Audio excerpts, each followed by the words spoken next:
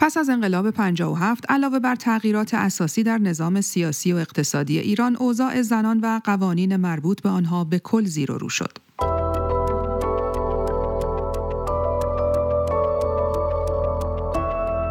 سلام، توبا زکی‌پور هستم و در این برنامه دیدگاه شما را همراهی می‌کنم.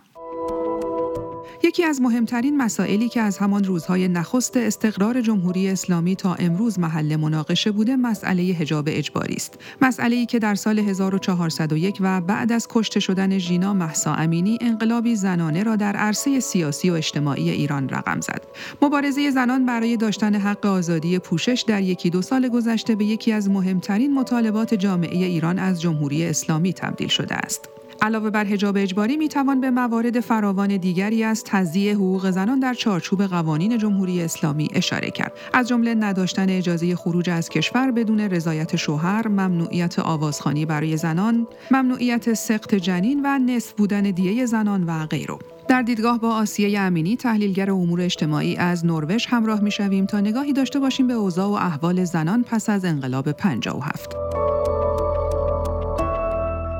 خانم امینی، لطفاً با نگاهی به تاریخ 45 ساله انقلاب اسلامی بفرمایید که زنان از چه زمانی فهمیدند که در واقع با یک حکومتی طرف شدند که ناقض حقوق زنانه. درود به شما و همه شنونده های این برنامه. ببینید، در واقع زنان بعد از انقلاب سال 57 فرصتی پیدا نکردن که شاید نفس تازه بکنن، برای اینکه شما تصور کنید که یک انقلابی رخ داده در کشور، یک سیستم حکومتی که حالا 2500 سال بر یک روال طی شده بود، ناگهان تغییر مسیر داده. حالا درسته که ما انقلاب مشروطه رو هم داشتیم، ولی باز هم ما مشروطه پادشاهی داشتیم. یهو این در واقع تمام این ساختار حکومتی دگرگون شده. بنابراین آدم میتونه تصور بکنه که چقدر حاکمان اون دوره در واقع پیروزمندان انقلاب قاعدتاً باید مسئله برای پرداختن داشته باشن، باید ساختار جدید سیاسی رو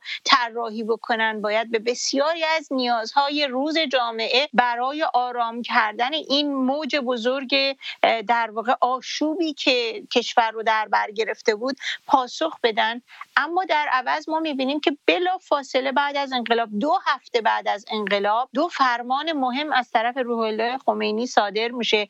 یکیش لغو قانون حمایت خانواده هست و یکیش اجباری شدن حجاب. بنابراین زنان اساساً فرصت نفس کشیدن بعد از انقلاب پیدا نکردن، چه برسه به این که بخوایم بگیم کی اون رو تجربه کردن و اینها. قانون حجاب اول برای کارمندان بود و بعد برای همه جامعه، همه زنان جامعه. لغو قانون حمایت خانواده به معنای این بود که اون قانونی که اول در سال 46 نوشته شد، بعد در سال 1353 ارتقا پیدا کرده بود، بهتر شده بود به نفع زنان، به دلیل اینکه تصمیم گیری در حوزه طلاق، در حوزه چند زنی تغییر کرده بود، قوانین سختگیرانه تری برش اعمال شده بود. حالا به دستور روح الله خمینی لغو میشد. این به معنی این بود که اونها رو خلاف شرع تشخیص داده بود. بنابراین همونطور که گفتم، زنان شاید بشه گفت اولین گروهی بودند که با خسارت جدی حضور روح الله خمینی و طرفدارانش در رأس اون انقلابی که اسلامی شد روبرو شدن.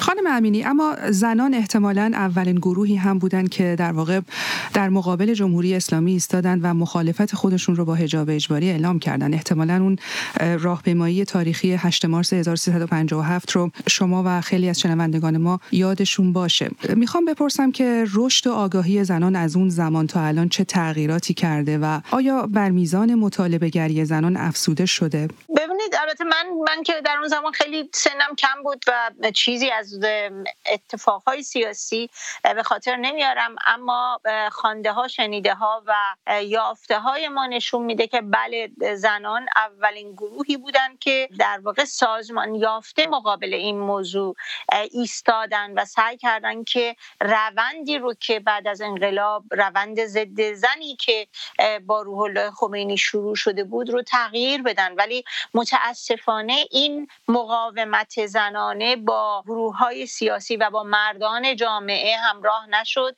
اونها همراه زنان نشدن برای این تغییر و متاسفانه این مقاومت از هم پاشید به دلایلی که سرکوب سیاسی مهمترین اون بود. البته باز هم تکرار میکنم این سرکوب سیاسی اگر با مقاومت بسیاری از گروه‌های سیاسی اون زمان و بسیاری از مردمی که مرد و زن با هم بودن اگر اتفاق میافتاد شاید ما امروز تجربه دیگه‌ای داشتیم. ولی بله همونطور که در واقع میدونیم این موضوع خاتمه پیدا کرد و به نوعی مقاومت زنان زیرزمینی شد اما هرگز خاموش نشد. این جنبش واقعا یک جنبش ریشه‌داری هست. حتی قبل از انقلاب هم زنانی که برای حقوق زنان قدم پیش می‌گذاشتن جزء پیشروان جامعه بودن. این جنبش ریشه در 100 سال تجربه زنانه از مشروطه تا امروز داره و بنابراین بعد از انقلاب هم خاموش نشد اما تا مدت‌ها ضعیف شد، زیرزمینی شد، اما از هر فرصتی استفاده کرد برای اینکه بتونه خودش رو احیا و بازیابی بکنه. از جمله فرصتی که مثلا در دوره بعد از سال 76 وقتی که سید محمد خاتمی رئیس جمهور شد و اجازه داد که جامعه مدنی و گروه‌های اجتماعی کمی بتونن فعالیتشون رو آزادتر بکنن، در اون زمان شاید بشه گفت اوج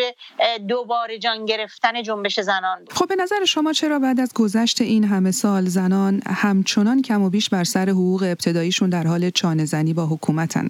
برای اینکه این جامعه تغییر کرده، برای اینکه زنان تونستن آگاهی رو بسط بدن در بین لایه‌های مختلف اجتماعی مردم، اما حکومت تغییر نکرده. حکومت نه تنها تغییر نکرده بلکه به طور دائم اون گروه زن ستیزی که در هسته قدرت هستن قدرتشون رو محکمتر کردن. ابزار مختلف از ابزار نظامی گرفته تا ابزار قانونگذاری تا ابزار قضایی و حقوقی و مجازات و همه این سیستم رو به خدمت گرفتن برای اینکه اون در واقع آمال و آرزوهای زن ستیزانه‌ای که از شیخ فضلالله نوری و روح الله خمینی تا امروز ادامه پیدا کرده رو در جامعه حاکم بکنن. بنابراین شاید بشه گفت علت اصلی این که ما همچنان میبینیم که این زن ستیزی بخشی از حکومت اسلامی هست ویژگی‌های خود این حکومته نه مردم. خانم امینی، آیا فکر میکنید که قتل حکومتی ژینا مهسا امینی در واقع نقطه اوج مبارزات زنان در طول این 45 سال میشه اون رو در واقع به حساب آورد؟ ببینید من خیلی اصرار دارم که واقعا بگم ریشه های این جنبشی که ما به نام زن زندگی آزادی میشناسیم ریشه های عمیقی در تاریخ مبارزات زنان در ایران هست، ولی از این منظر که این نقطه یعنی بعد از مرگ حکومتی ژینا یک همبستگی بزرگ شکل گرفت. بسیاری از گروه‌های مردمی، بسیاری از مردان جامعه، بسیاری از گروه‌های مختلف سیاسی تونستن به طور همگرا بر یک نقطه بایستن و در واقع اون مقاومتی که شاید 45 سال پیش از طرف زنان آغاز شده بود رو به نوع دیگری نشون بدن، به صورت یک جنبش مردمی نشون بدن. از این منظر میتونیم بگیم که این قتل حکومتی واقعا یک نقطه به قول شما عطف. خب به نظر شما ساختارهای اجتماعی الان در حال حاضر چه تغییراتی کرده و خب چرا به جای اینکه سنت‌ها و قوانین سختگیرانه نسبت به زنان بدیهی قلمداد بشن روز به روز به شکل پررنگتری نقد شدن؟ ببینید ما وقتی که در مورد عرف حرف میزنیم، در مورد مردم و فرهنگ عمومی حرف میزنیم، باید حواسمون باشه که اساساً مردم یک در واقع گروه سره نیستن. ما لایه‌های مختلف مردمی داریم، ما قشرهای مردمی داریم که هنوز اون سنت‌های پدرسالار و مردسالار درشون قوی هست و اتفاقاً شاید بشه گفت حکومت هم از همون مسئله استفاده و سوء استفاده استفاده میکنه برای تحکیم کردن قوانین ضد زنی که تصویب میکنه و در جامعه اجرا میکنه. یعنی این یک بدبستان بین گروه‌های مرد سالار و یک حکومت مرد سالار هست. در این بین امید به اون بخشی از جامعه هست که آگاهی دارن و آگاهی رو نشر میدن، مبارزه میکنن و مبارزه و مقاومت رو نشر میدن که در اون لایه‌ها زنان نقش بسیار مهمی دارن. اما به هر حال باید بدونیم که ما با یک جمعیت متنوع، با جمعیتی که تجربه مرد سالاری در بخشی از مناطق سنت نشین اون، حتی مناطقی که این که میگن مناطق سنتی، منظورم فقط روستاها و اینها نیست، نه، بسیاری از شهرهای بزرگ ما هم همچنان مرد سالاری در بسیاری از خانواده‌هایی که حتی ممکنه ظاهر مدرن داشته باشن ریشه داره. بنابراین این یک کار همه جانبه میطلبه و متاسفانه تا وقتی که حمایت دولت، حمایت رسانه‌های مینستریم و کسانی که صدای بلند در جامعه دارن متمرکز نشه برای تغییر اجتماعی و فرهنگی، این بسیار طولانی خواهد بود، بسیار سخت خواهد بود تغییر اجتماعی که ما انتظارش رو داریم. اما همچنان داریم می‌بینیم این جنبش زن زندگی آزادی یک پرچم بلند برای پیروزی اون بخشی از جامعه هست که متفاوت از این نظم مسلط مرد سالار فکر و عمل میکنه. خانم امینی، در پایان بسیار کوتاه برای ما بفرمایید که زنان تاثیرگذار در طول 45 سال حکومت ضد زن جمهوری اسلامی با چه نیرو و انگیزه‌هایی تونستند که در عرصه‌های مختلف سیاسی، هنری، ورزشی و علمی بدرخشند؟ ببینید، زن بودن خودش یک تجربه‌ای هست که در جامعه ایرانی با پارادوکس‌های خیلی متفاوت و متناقضی روبرو هست. اینکه شما از یک طرف در واقع چالش‌هایی دارید که باید با اون روبرو بشید، ولی از یک طرف بخشی از این جامعه حمایت‌های بسیار بی‌دریغ خانواده‌ها رو دارن، آگاهی ریشه‌دار در یک تاریخ زنانه قوی رو دارن، ارتباط با جامعه آزاد و جهان آزاد رو دارن که برای اونها انگیزه بخشه و مهمتر از همه در واقع یک تجربه رو دارن که میدونن بجز جنگیدن و مقاومت کردن راهی برای رسیدن به فردای روشن وجود نداره. بنابراین شاید همه اینها بتونه مهمترین انگیزه توصیف بشه.